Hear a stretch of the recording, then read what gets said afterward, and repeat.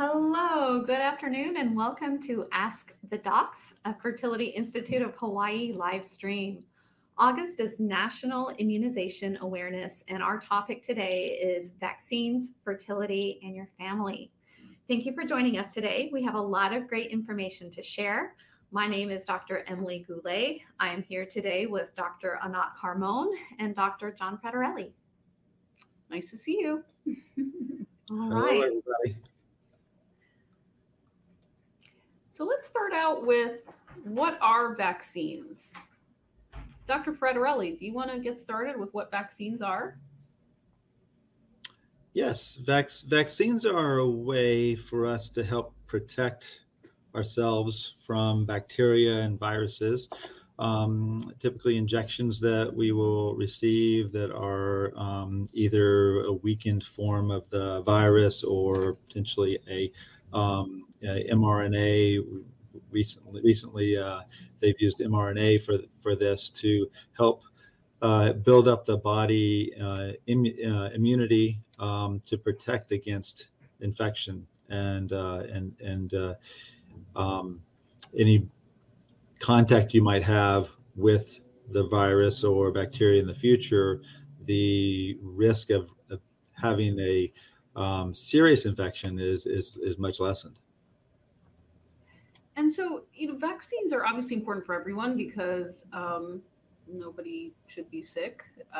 And especially for pregnant women and women with newborns, obviously we don't want pregnant women to be sick either. But pregnancy is kind of a special time, and pregnant women they're kind of a special population in the sense that whatever they do can also impact their unborn baby, as well as, if they have kind of a new baby at home. And so some of the vaccines that we give to moms or moms-to-be, we do so because we're concerned about the well-being of the fetus or brand new neonate. So there are some vaccines that we specifically recommend in pregnancy and in the early postpartum period, as opposed to sort of the general population. I think it's fascinating how the human body's immune system during pregnancy is lowered. It's less responsive, and that's part of why women don't reject their babies. We don't understand all of what's going on and how that works, but we do know that pregnancy is considered an immunosuppressed state. And so for that reason, during pregnancy, women are both more susceptible to catching a virus or a bacteria, as well as more susceptible to developing more severe disease because their immune systems are not as strong at mounting a response against an infection. And so for those reasons, we really encourage our patients to do everything that they can to protect themselves and to protect their babies. One of the really cool things about getting an immunization during pregnancy is that you get to share those antibodies that your body makes with the baby. They cross the placenta, and the baby is born with a built-in sort of reserve of antibodies. Even though their immune system hasn't made those antibodies, they have a reserve of those antibodies to fight any infection should they come across an exposure to any of those viruses or bacteria. And then, there are certain viruses that specifically can lead to miscarriage and severe birth defects in babies. Some of those include rubella and varicella or chickenpox. And so if, for example, a patient is not immune to rubella, we always like to check that. At the beginning of pregnancy, we do recommend getting a vaccine prior to any future pregnancy, or if you're considering pregnancy, then we want to check to see if you're immune to rubella or not, and potentially give you that vaccine. And then similarly, varicella, if patients don't have a history of chickenpox, we recommend that they get the varicella vaccine prior to pregnancy, because that's also another virus which can potentially lead to birth defects and miscarriage in embryos or babies. There are certain vaccines that are not recommended in pregnancy. Those are typically the vaccines that are made with live viruses. The vaccines which are not made with live viruses are usually the ones which are okay in pregnancy. So for example, certain vaccines, for example, the MMR is not recommended in pregnancy because there is live attenuated virus there.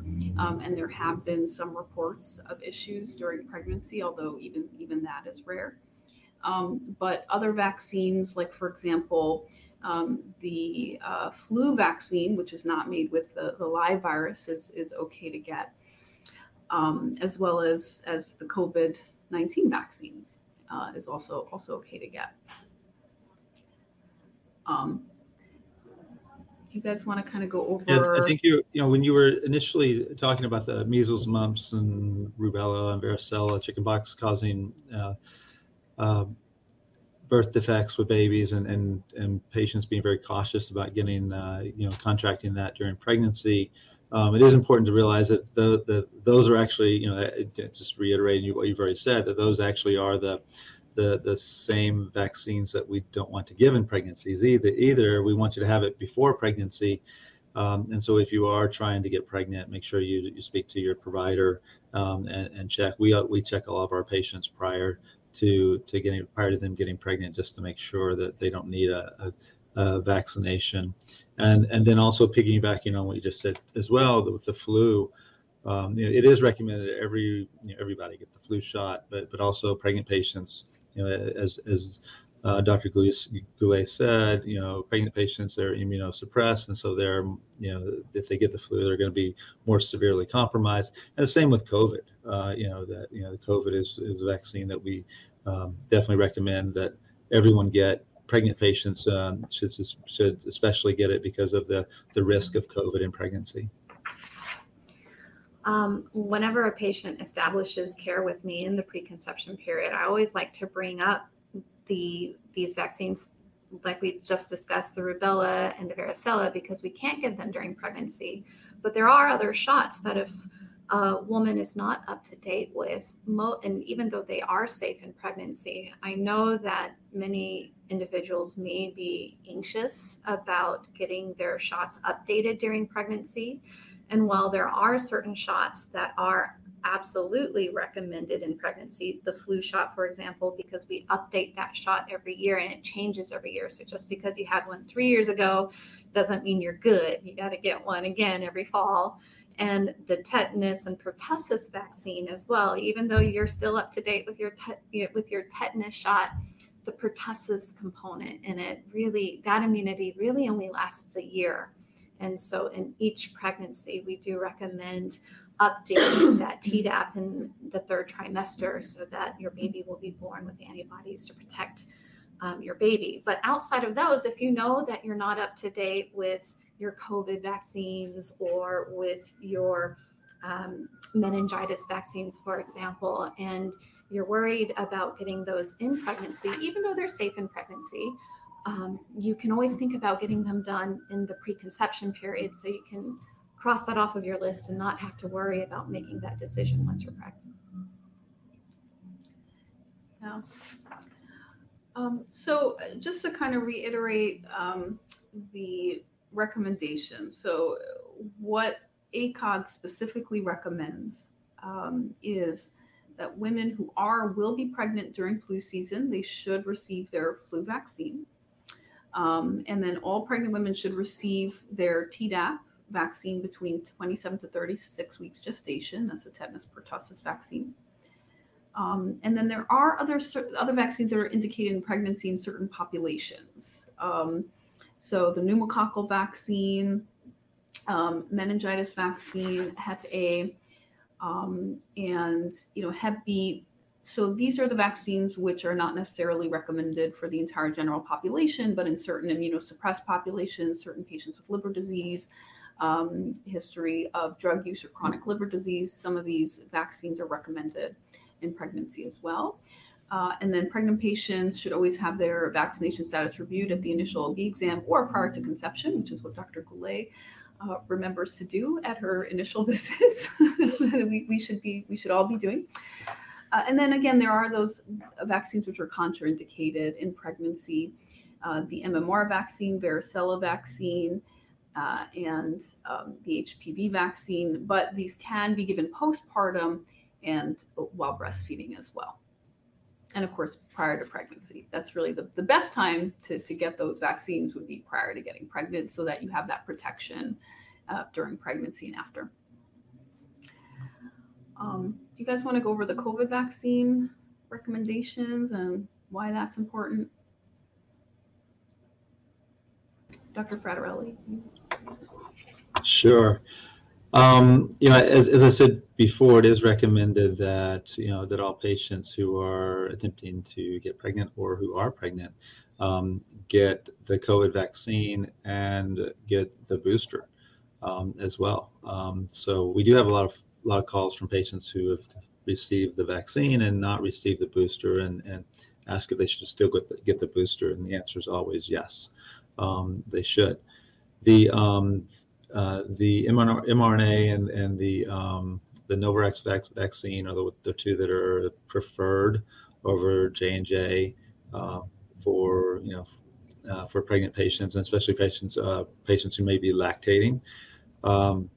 But it certainly is advised that everyone get these vaccines. They have seen in studies that after delivery, the IgG antibodies do pass from the maternal vaccination, are seen and are passed to the fetus. However, not really sure if that is protective for the fetus at this point. Those studies are still ongoing, but you would assume that probably it's better to have those antibodies than not. So you would assume there's at least some protection for the fetuses. And it also is important to realize that as far as I'm aware right now, the youngest age that you can receive a vaccine is 6 months. I don't think that's changed recently. I know that the information for the vaccines are constantly morphing, but I think that's the current recommendation is 6 months or older. I think there is some new news regarding the COVID vaccine that's due to come out either late this week or early next week. So after Labor Day weekend, we may hear that a new booster shot with specific for the Omicron variants of COVID-19 may be available. As I understand, the FDA is due to review the data for those boosters at the end of this week, and they're anticipating perhaps making that available to the public as early as right after Labor Day weekend. Right now, all of the recommendations from the CDC, the American College of Obstetricians and Gynecologists, the Society for Maternal Fetal Medicine, and the American Society for Reproductive Medicine does endorse getting the booster in pregnancy. And so I'm particularly excited about this Omicron booster because COVID-19, unfortunately, has not gone away, continues to circulate because it has morphed and evolved and is now evading immunity from our initial vaccine series. And so we're hoping this new booster will be much more targeted for the current strains that are circulating. And, COVID does make pregnant women sicker than the general population. So pregnant women are more likely to develop severe disease. They're more likely to be admitted to the ICU, require mechanical ventilation. They're more likely to die from COVID compared to non-pregnant patients. And there is also risk for preterm delivery, risk for stillbirth with COVID. So the vaccine presumably will prevent that as well. Contrary to some prior concerns that have been voiced by certain populations, none of the COVID vaccines have been shown to cause infertility or cause miscarriage or anything like that. And from the data that we do have, the vaccines appear to be safe in pregnancy and certainly much safer than COVID. That's for sure. And there's still ongoing safety monitoring through governmental, non-governmental programs about COVID-19 and pregnancy. But again, all of the, just like Dr. Goulet said, all of the organizations that look at this are recommending the vaccine and boosters during pregnancy. Question I frequently, oh, I'm sorry. Did you go? I was going to say, I think it's, important for everyone to just hear again and realize that vaccines don't prevent you from getting sick, right? They can, and a lot of times they do, but what they really do is they decrease the severity of the sickness you may have. When you look at the people who are hospitalized with COVID, almost all of them are unvaccinated. It's the unvaccinated population that is getting the most severe, illnesses and getting intubated and dying. The people who are vaccinated or in some way or another are still getting COVID, but having it as a very mild disease. Yeah. A common question I get from my patients are about the side effects of the vaccine when they get it, and concern that the vaccine may give them a fever, and they've heard that during pregnancy a fever is not a good thing. The most common side effects from most vaccines tend to be redness, irritation, swelling around the vaccine site, some discomfort, or a sore arm. The COVID-19 vaccines, and sometimes the flu vaccine, has also been associated with a mild fever.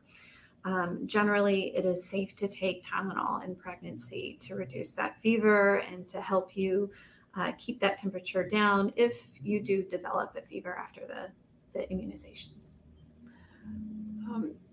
There are also, sometimes questions of, are there times during my cycle where I shouldn't get the vaccine? If you're around the time of transfer, around the time of egg retrieval, and things like that.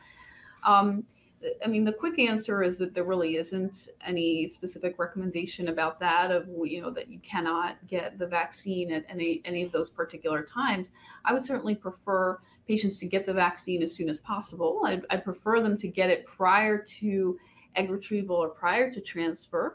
And especially because I don't want patients to have fevers, for example, around the time of egg retrieval, and then there's some confusion about whether they're getting an infection from my egg retrieval, or, are they getting an infection, or is it just from the vaccine?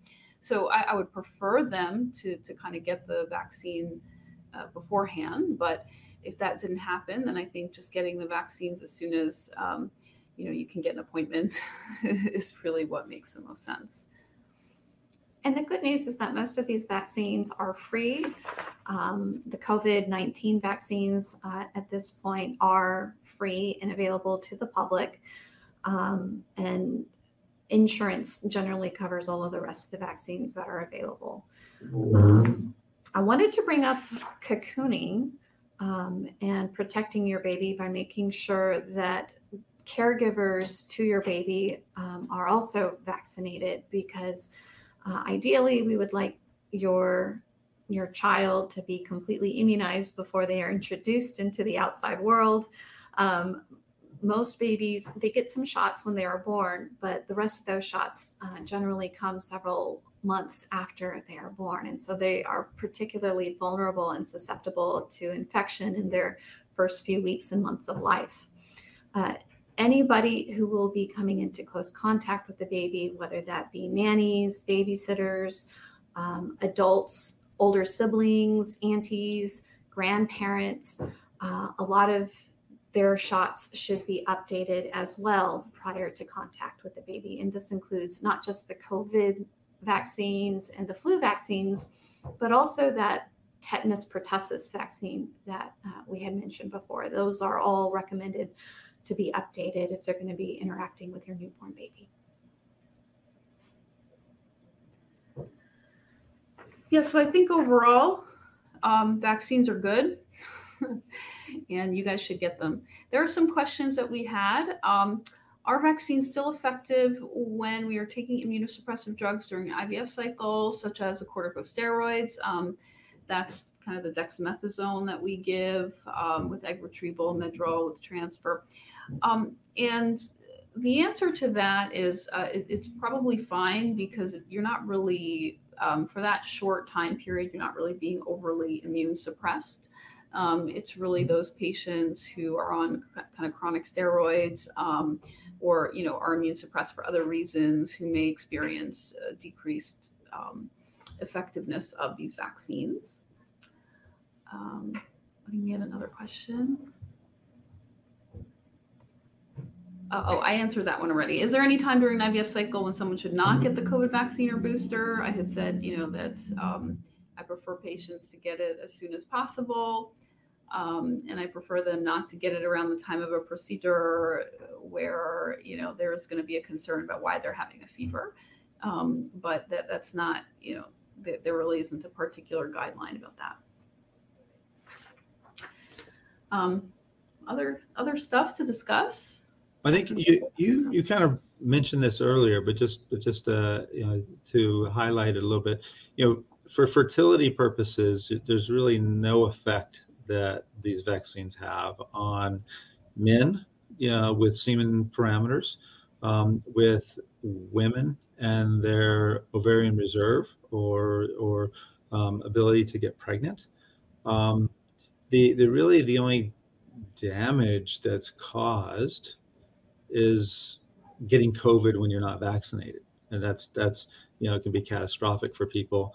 But the vaccines really have no effect on the people's fertility in a negative way.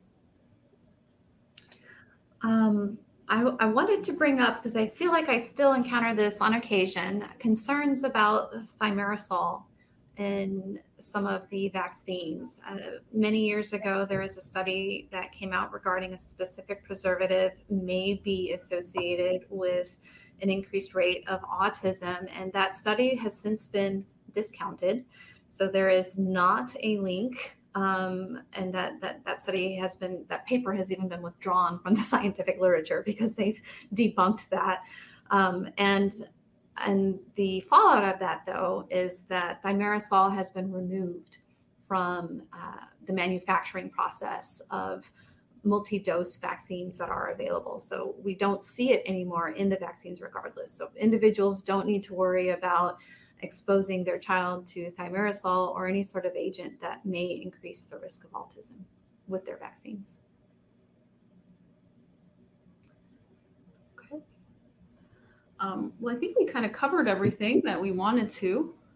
Dr. Frederelli, was there anything else you wanted to bring up? No, I think I was going to say something based on what Dr. Carmon just said about autism and vaccines. Who did I say? Dr. Goulet? Sorry. As a father of a child with autism, certainly I am always looking for what can cause this and what's associated with it. The reality is there's a difference between association and causality, right? Autism's been around for 100 years, but it really has only been in the mainstream and out there in the last 30 or 40 years. Really, in the last 20 years, has picked up a lot of steam. And what else has been around for 40 years, 30 to 40 years? The internet, right? And we don't say the internet's causing autism, but again, the timeline is similar. So you have to. So there's an association with it, but it's asinine to say the internet's causing it. And so you have to be careful when you look at association and causation. And unfortunately, we haven't found what causes autism yet. But certainly there's a lot of research, ongoing looking at it. But it's certainly, there's no evidence to support that vaccines are a cause at all. Yeah, and unfortunately, that's an issue in kind of all the scientific fields, and even for us and true scientists and experts in the field. There is still a lot of confusion between causation and correlation. Causation meaning that one thing causes another, and correlation simply meaning that these things are happening at the same time, but that one is not necessarily causing the other. There was a few years ago kind of a parody, a joke paper in the New England Journal of Medicine linking chocolate consumption with Nobel Prize awards. And so it so happens that most Nobel Prize winners are in those sort of Northern European countries, like, whatever, Sweden, Switzerland, Norway, I mean, those kind of places. It so happens that those are also the largest consumers of chocolate, as they sort of make a lot of chocolate. And so this paper went on to say that chocolate consumption, and they kind of made all these graphs and showed that, the more chocolate you eat, and they're very accurate, they're real, so the more chocolate you eat, the more likely you are to win a Nobel Prize. And so the conclusion of the paper was that if you eat a lot of chocolate, you're more likely to then go on to win a Nobel Prize. And I think I would ask you this question then: where is my Nobel Prize? Right, exactly, yeah. But I thought that was super fun. And actually, that paper, which was meant as a joke and a parody, unfortunately, is sort of circulated online among people who don't know that it's a joke, by the way, and sort of comment on it and say all these, some of them who are angry and saying, this is ridiculous, I eat so much chocolate and that doesn't mean anything, whatever, these people are going to get diabetes, I mean, and it's a joke paper anyway.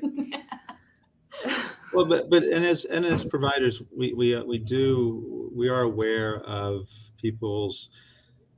everyone online looks for a cause for something, right? So we are aware that you have to be careful with something, an association, and saying it's a cause. And going back to what you were saying before, you prefer that someone not have a fever around the time of your egg retrieval or transfer, for instance, because the reality is about half of the time that you do a transfer, someone's going to get pregnant, but the other half they're not. And when they don't, they look for anything that might be causative, and a fever is something that sticks out in their mind. They're going to say, "Oh, that's caused it. That may have caused it."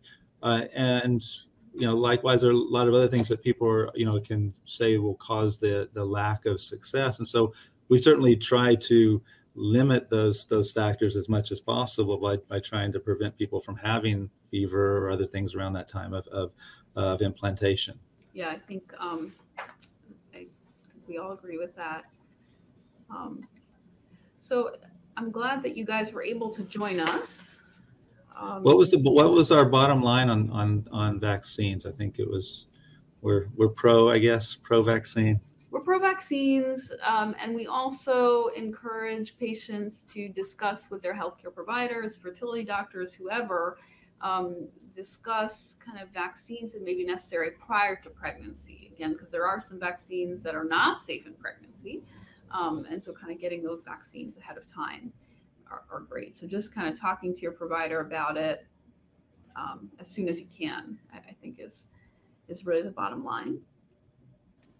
Yes, we want everybody to be as healthy as possible and happy as possible during their pregnancy and have as positive an outcome as possible. Perfect. So this is a Ask the Docs, a Fertility Institute of Hawaii live stream.